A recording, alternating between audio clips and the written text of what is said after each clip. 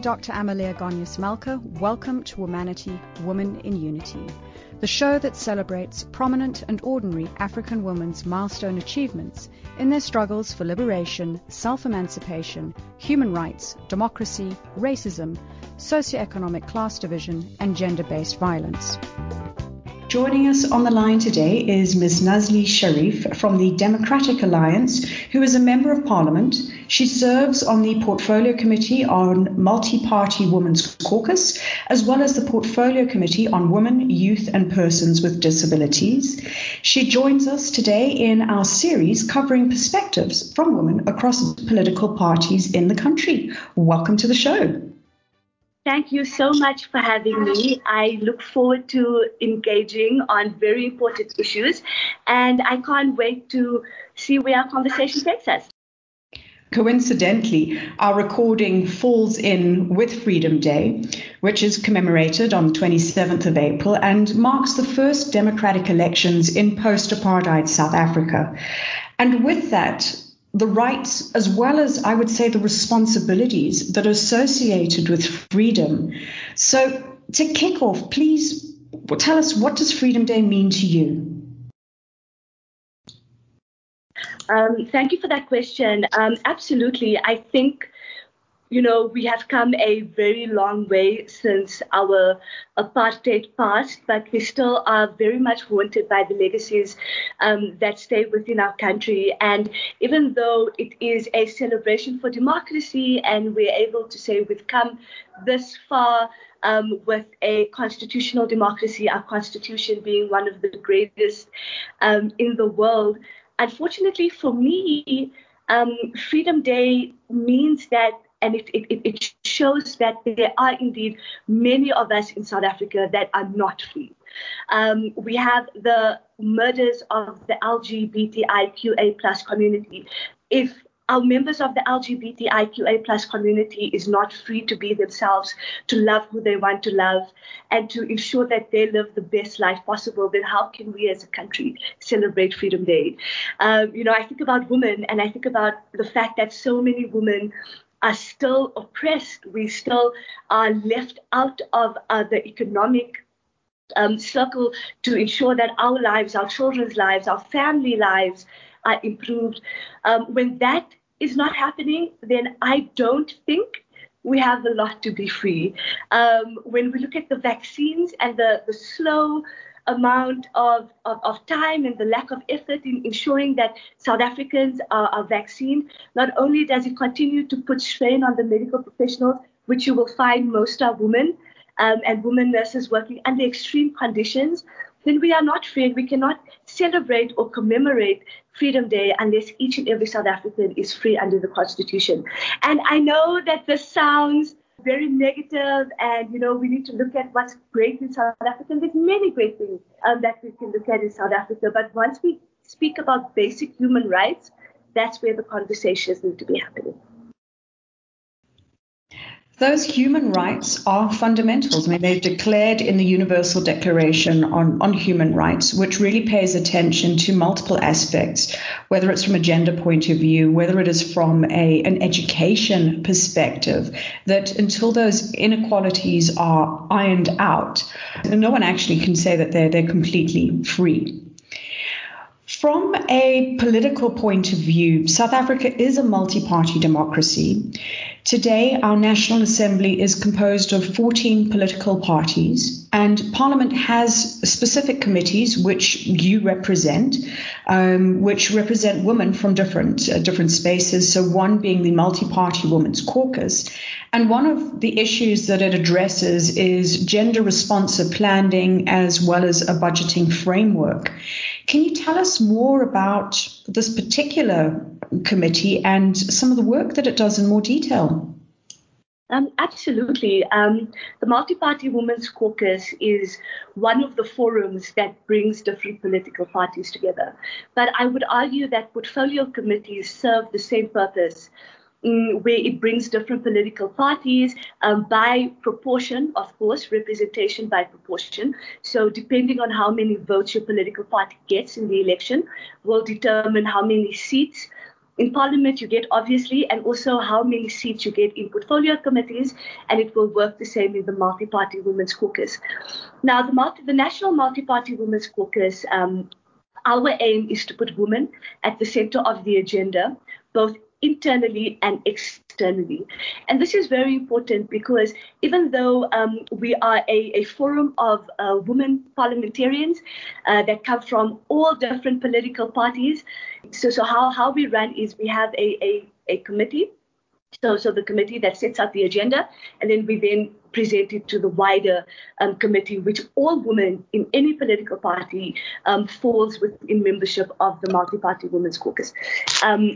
And so what we do is we look at women empowerment, we look at frameworks, we look at systems and processes within government, we look at different departments, and basically see how we as women can contribute to ensuring that not only women in South Africa are emancipated, but women parliamentarians are emancipated.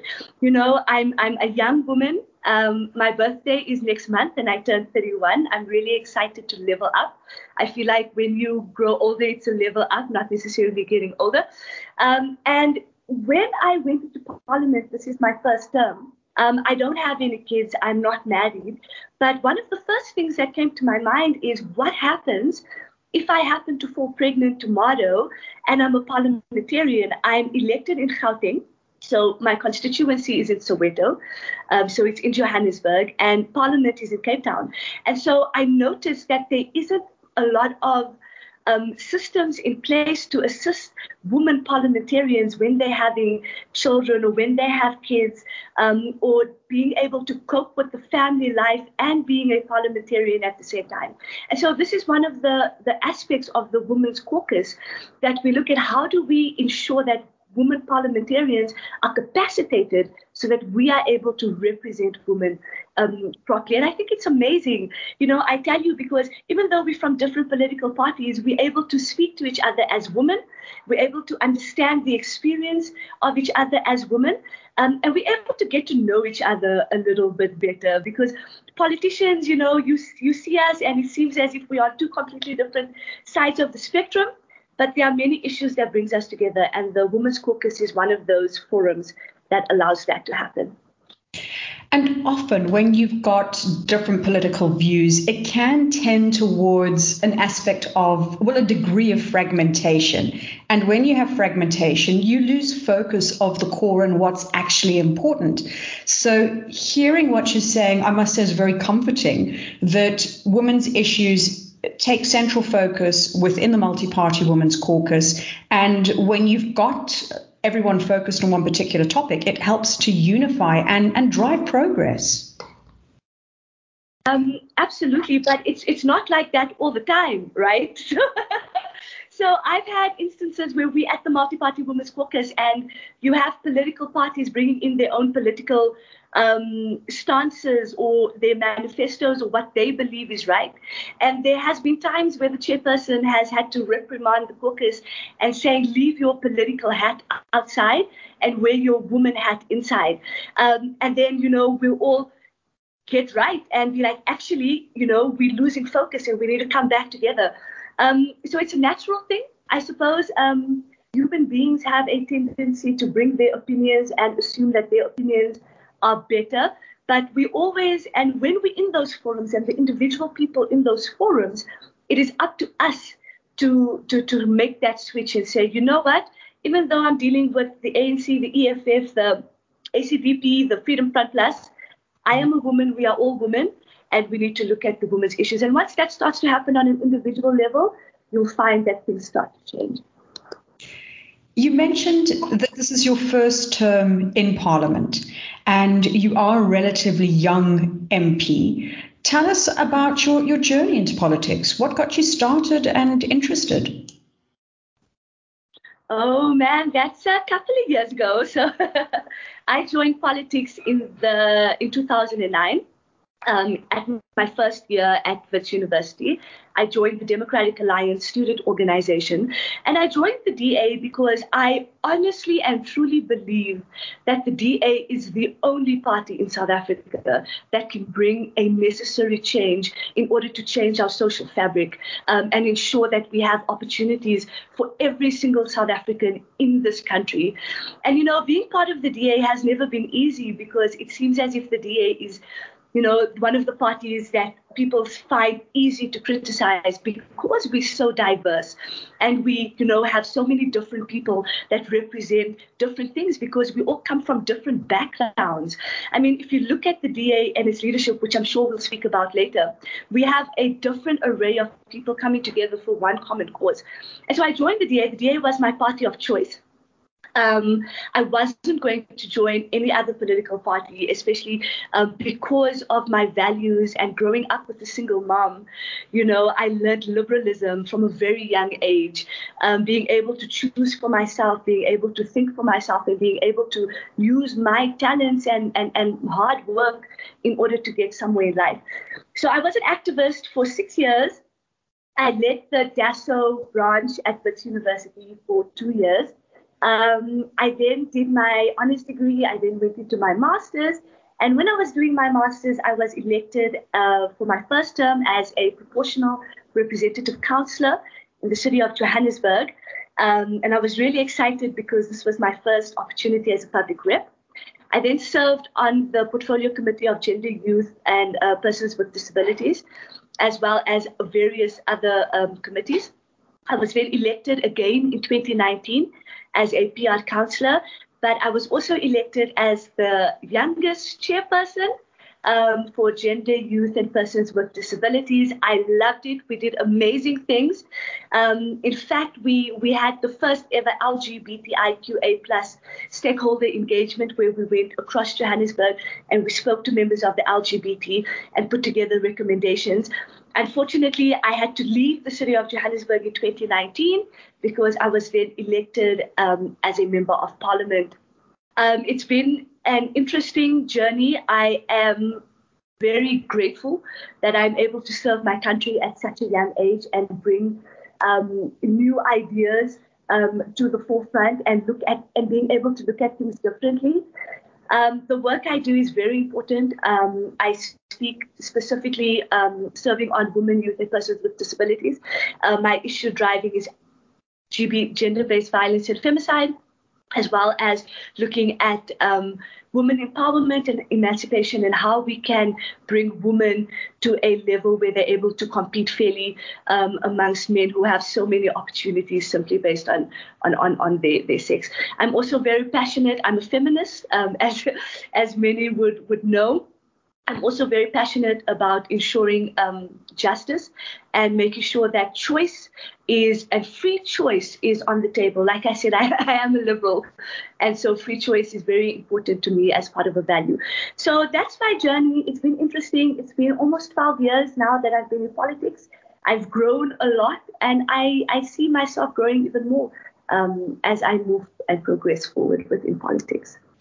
Thanks for sharing your journey to where you are today. Some of the points that you mentioned with respect to the work that you're doing in the field. So looking at this from aspects of gender-based violence, looking at aspects of women's empowerment and emancipation, access to rights and certain freedoms. Can you share with us some of the detail that goes into how are those projects materializing and what outcomes are we going to see come to fruition? Because it's one thing to talk about issues, and sure, we know that these are problems, but how are they going to change, and what are the types of results that we can expect to see?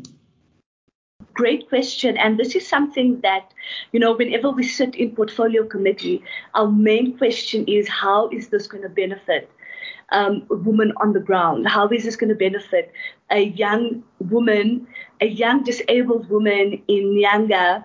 How is it going to be felt on the ground so that she benefits from it? And oftentimes being in opposition, it's very frustrating because we don't necessarily see the work being felt on the ground.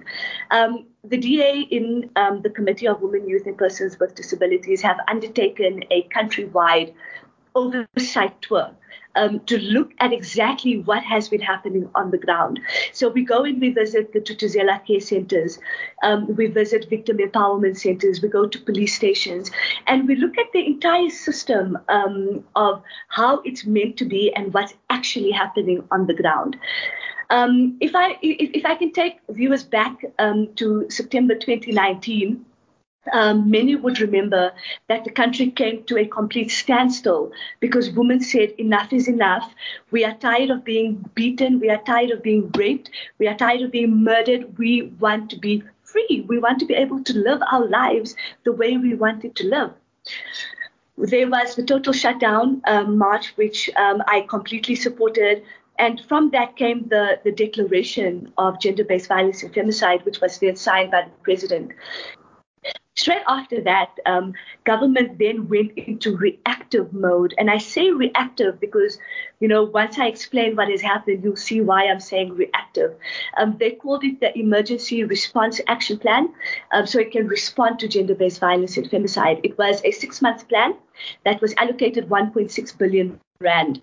From that was going to come the National Strategic Plan, which is about a 74-page plan on what government needs to do in order to combat gender-based violence and femicide. And I want to put it on record that I absolutely support the National Strategic Plan because it has really good ideas, and it comes from civil society. And it's important to speak to civil society because they are the people who are dealing with this every single day. It is NGOs, it is community organizations, it is ordinary people in communities that deal with these situations every single day. And so what had happened is the Interim Steering Committee on Gender-Based Violence and Femicide had been disbanded in 2020. And so what happened is we had these plans that has not been implemented. And so when we go in, we do oversight and we go to the Thuthuzela care centers and we say, have you felt that you have given more support? Because one of the targets were to increase capacity at Thuthuzela care centers. And these frontline workers would look at me like they have no idea what I'm talking about. So basically my point is that you're absolutely right. We can have great plans, we can have policies in place, we can have legislation, but if it is not implemented and there's no monitoring and evaluation to ensure that these targets are being met, that implementation is happening, that training for SAPs is happening, that training for courts and prosecutors is happening, that Thuthuzela care centers are being empowered and being capacitated, then nothing government does is going to make any difference. And it is up to us as the opposition to ensure and hold ministers and the president accountable. And this is why I've written to Minister Maite Nkoana Mashabane to ask what is the consequence management of her department for not even meeting one of her targets. I asked the Minister of Police, I wrote to him and I asked him an official question and I asked, what is current backlog of forensic cases for GBVF? Because we can complain and say there's not enough rape kits, but even if there is enough rape kits, there's not enough staff and forensic staff to be able to look at these DNA kits so that we can get prosecution. So when we look at the entire system of chains of events that need to happen in order for GBV victims to get justice, we'll notice that there are weak areas, and that is the SAPs, that is justice, that is ensuring that we have enough forensic nurses, social workers. So that's basically my job. My job is to go out into communities and find out if government is doing what they're saying. If not, hold government accountable to make sure that they are doing what they're doing, and let South Africans know what their government is failing to do. And that is one way we can hold them accountable. And of course, bring our own solutions, right, as the DA. The accountability aspect is obviously crucial, and that's why you have monitoring and evaluation components coming into the mix. But I can't help but thinking all of the elements that you've described, all of the elements that we've been exposed to, whether it is a rape crisis center, whether it is reporting aspects to police, whether it is having enough forensic, these all for me are post the event. from a social fabric of society, the very acts need to be prevented in the first place, which requires such a greater degree of socialization. And from my point of view, when I think about the cases of that poor young girl who committed suicide, but she was assaulted by a female peer, a teenager herself, that there is something very wrong with society's fabric, that those are the aspects that actually need to change. And then we wouldn't have to be dealing with all of the services that we put in place to help try and prevent it. You're absolutely right. And these are the thoughts that go through my mind continuously, that we live in an absolutely violent society. Reading about the cases of the LGBTIQA+, and, speaking about the lack of legislation, I did think to myself that, yes, there is a lack of legislation, but there is an intrinsic violent streak within our society that needs to be dealt with. And that comes, the only thing when I think about it, it must come from a generational trauma perspective, where we have been dealing with so much pain through generations that we have lost touch on how to healthy deal with this pain. And so we automatically turn to violence. And I wonder, and perhaps somebody who has studied violence might have a little bit more insight, but perhaps we need to look at how it is ingrained in human beings as a human perspective, because obviously we all have, the opportunity to be good and live with love and live with kindness.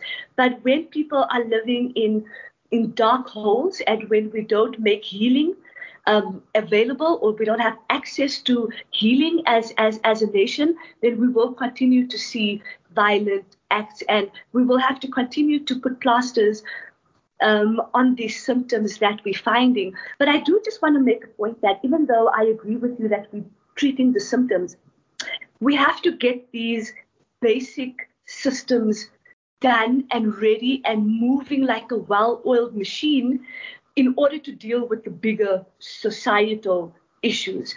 If we don't have rape crisis centers or Thuthuzela care centers working at the optimal level, then dealing with both issues is going to become even more difficult. So for me, I agree, let's deal with a bigger societal issue, but also in the same breath, let's fix our current processes and symptoms. And one of the ways we can do this is by school and having classes that speak about gender identity, speak about consent, speak about what it means for consent, what does no mean, and how do you deal with your emotions. In fact, if I had it my way, I would make therapy a component for every single human being, so that we can start learning to deal with our emotions in a healthier way. But until that is done, we have to be able to make sure that our government departments and our centers work at its optimal level. As we move away from this point, I just want to provide listeners with a bit of context so that they understand, let's say, the scope and the scale, that over 90% of sexual offences are committed against women in South Africa. And it's estimated that almost 30% of those crimes go unreported. In the last 10 years, running from 2008 through to 2018, 584,497 sexual offences were reported to SAPS, South African Police Services. So this is an undeniable concern in our country. But as we move away from this and perhaps into, let's say, another cap that you wear in your let's say, many chapters within the government space. One of the areas as a gender-based program that we constantly focus on is the importance of building female leadership capacity for the future of women in our country and, let's say, the ripple effects into the continent. The public sector, I think, is doing relatively well. We've got a cabinet probably 50-50 in terms of female to male representation. But the picture of women in corporate leadership in South Africa is appalling. There are various studies that have been compiled, whether it's Grant Thornton, McKinsey, Businesswomen's Association, South Africa, looking at figures as approximate averages. Women only account for 30% of executive managers, 19% of directors, 7% of chairpersons, 4% of CEOs, and these are average figures. Obviously, they change and fluctuate slightly over time. But given that we represent over 52% of the population, we should have considerably better representation within the private sector. How do you see female leadership in South Africa, whether it's political, academic, or professional? We have come a long way, but we have a longer way to go. And I'm of the view that the women who are in those spaces, it is up to us to start creating more spaces for younger women coming after us. You know, I'm of the opinion that if a young woman has to come in after me and she still has to go through the same struggles that I'm going through, then I have failed. And I say this because everywhere a woman is, whether it's in a family dynamic, whether it's in corporate, whether it's in politics, whether it's in the NGO sector, whether it's anywhere in society, we always have the responsibility to ensure that we create the space for more young women to come through. And, you know, oftentimes, and this could be a little bit controversial, but I want to speak about it. I've had instances where women have tried to keep me out of places where women have chopped down the table instead of making the table bigger, because it's felt that only one woman can be here and I'm going to be that woman. And that sort of mentality is what's keeping a lot of us behind. And we don't often want to speak about it because, you know, it's a bit of a touchy subject, but we have to speak about it as women. And when you raise that point, because it's something that I hear, and it prompted me to go and investigate it further. And part of that stems from the fact where we will be given arbitrary quotas, where an entity will say, we can have 20% women, or we can have 30% women. So if there is only one space available, that's where it breeds unnecessary competition. The competition goes a bit further, right? If we look at it from a societal perspective, we compete for the attention to get married. We compete for, being able to, go into different spaces for friends, for relationships, Women are constantly competing against each other, and it starts from a very young age. And that's where I think we need to start unlearning many of what we have been taught, because patriarchy in itself is that. It's an extension of patriarchy that we perpetuate as women. And so for me, as an example, I've never had a mentor. So I've started a mentorship program where I'm taking two young women that is interested in politics and just teaching them what it's like and campaigning, door-to-door, strategy, policy, just imparting my knowledge onto them so that they can be able to create more space for more women around them. So I think that we have great potential in this country. I think we have amazing women doing amazing things. I just think it's up to us to start opening and creating more spaces. So when you are in a leadership position and they say only 20% women, you can put in a counter argument and say, actually, no, let's do 40% women, let's do 50% women. So we start using the power that we have fought so hard to get. I really like what you're saying there in terms of being able to change the system from within, not taking no for an answer, where if you look at it logically, half of the elements that have been imposed upon us make absolutely no sense. And it is only through the efforts of women in leadership who've been able to drive this change for the benefit of other generations. Knowing what you know today and thinking about the future for women, what else do you think needs to be put in place to help ensure that we really get towards greater equality sooner rather than later? For me, I think it always starts at home.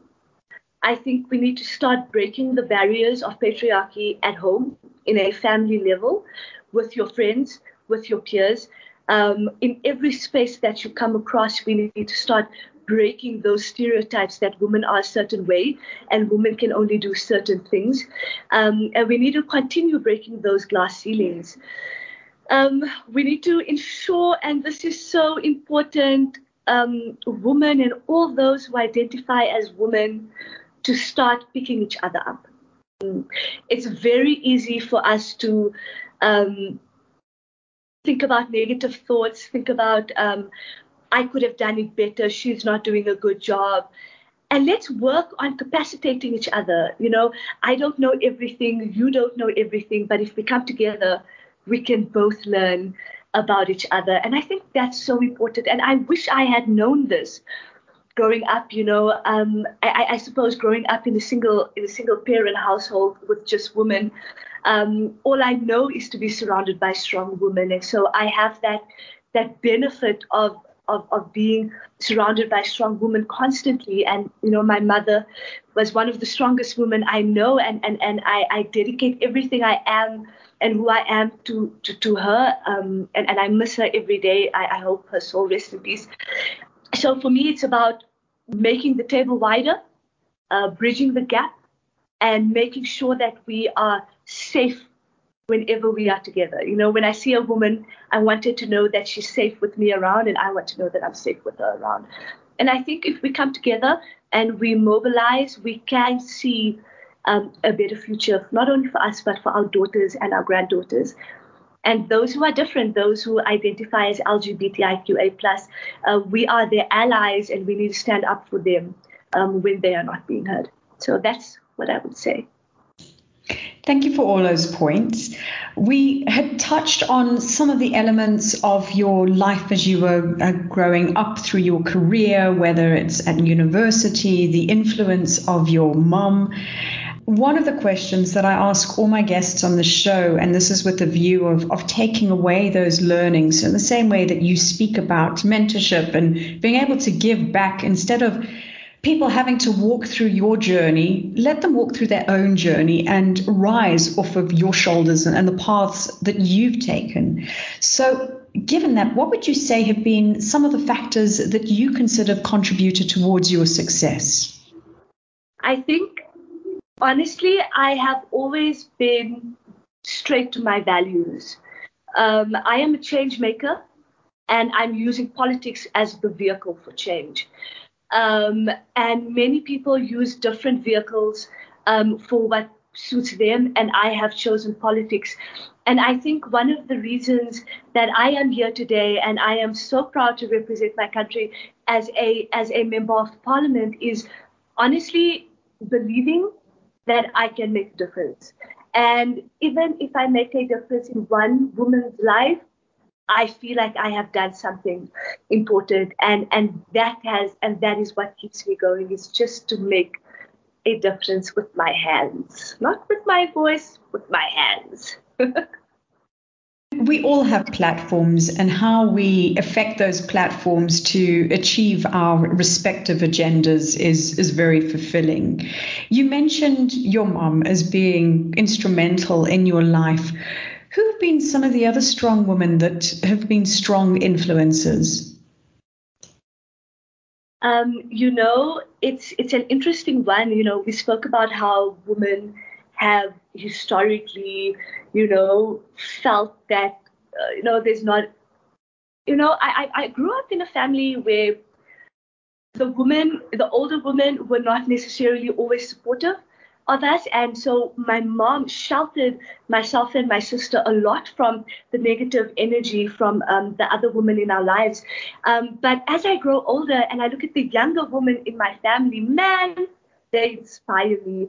Their resilience, their optimism, their want for a better life, and their need to change society is a beautiful thing. And so I find myself playing the role that I wish I had had when I was younger. And so naturally, you look outside of your family structure and you find women that mean so much to you. And I'm going to be honest with your viewers. Don't laugh at me. But growing up, Disney princesses were some of the women that I looked up to. Pocahontas was one of the Disney princesses I looked at and I thought, oh my word, she looks like me, but also she's so strong and she's got this. And more recently, I look at Kamala Harris and I think, again, she looks just like me, mixed race, heritage, and she is the vice president of the USA. It blows my mind every single day. I look at women like Helen Ziller, who has come out of odds and continues to keep her vision and her opinion. And even though people may not agree with her, you cannot argue that you know who she is and you know what she stands for. And this is why I joined the DA. I joined the DA because I saw strong women in the party standing up for themselves. Winnie Mandela, Helen Suzman, and even though they have such different experiences, they stood for what they believed in, and I am all about that. Lastly, as we close out the show today, please can you share a few words of inspiration or wisdom that commemorate Freedom Day for girls and women who are listening to us on the continent? Okay, this is a very important part because I know that my words have power. So let me say this. Believe in yourself all the time. Society is going to see that you're a strong woman and that you know what you want and you're going to go for it, and they're going to come at you and make you doubt yourself. Don't allow them. Don't allow their voices and their words to penetrate through you and make you believe that you're not worth it, because you are. Don't let society dictate or determine who you are as a person, because you are beautiful and you know what you're capable of. I have had many people from across the board tell me that I am not enough and I'm not worthy. And I believe them. And I'm here to tell you not to believe them, because now I know better. And we are worth freedom. We are worth love, unconditional love. We are worthy to receive and give unconditional love. We are unique. And women, we are the creators of life. Don't let anybody tell you any different. We are the creator and we are the creation. And don't ever forget your power, because you are very powerful. And they're going to want to take it away from you, but don't let them do it. That's what I would say. Thank you for that great message, particularly in this spirit of celebrating Freedom Day and what it means. And we wish you all of the very best. Continue to be the change maker that you are, the champion of women's rights, and driving things to make not just South Africa a better place, but the continent. Thanks for joining us. Thank you so much. Thank you for having me. If any of your viewers want to connect, I am on Facebook at Nazli Sharif MP. Reach out to me if you want to speak about the work I do. If you want to get involved, let's do it. Thank you so much.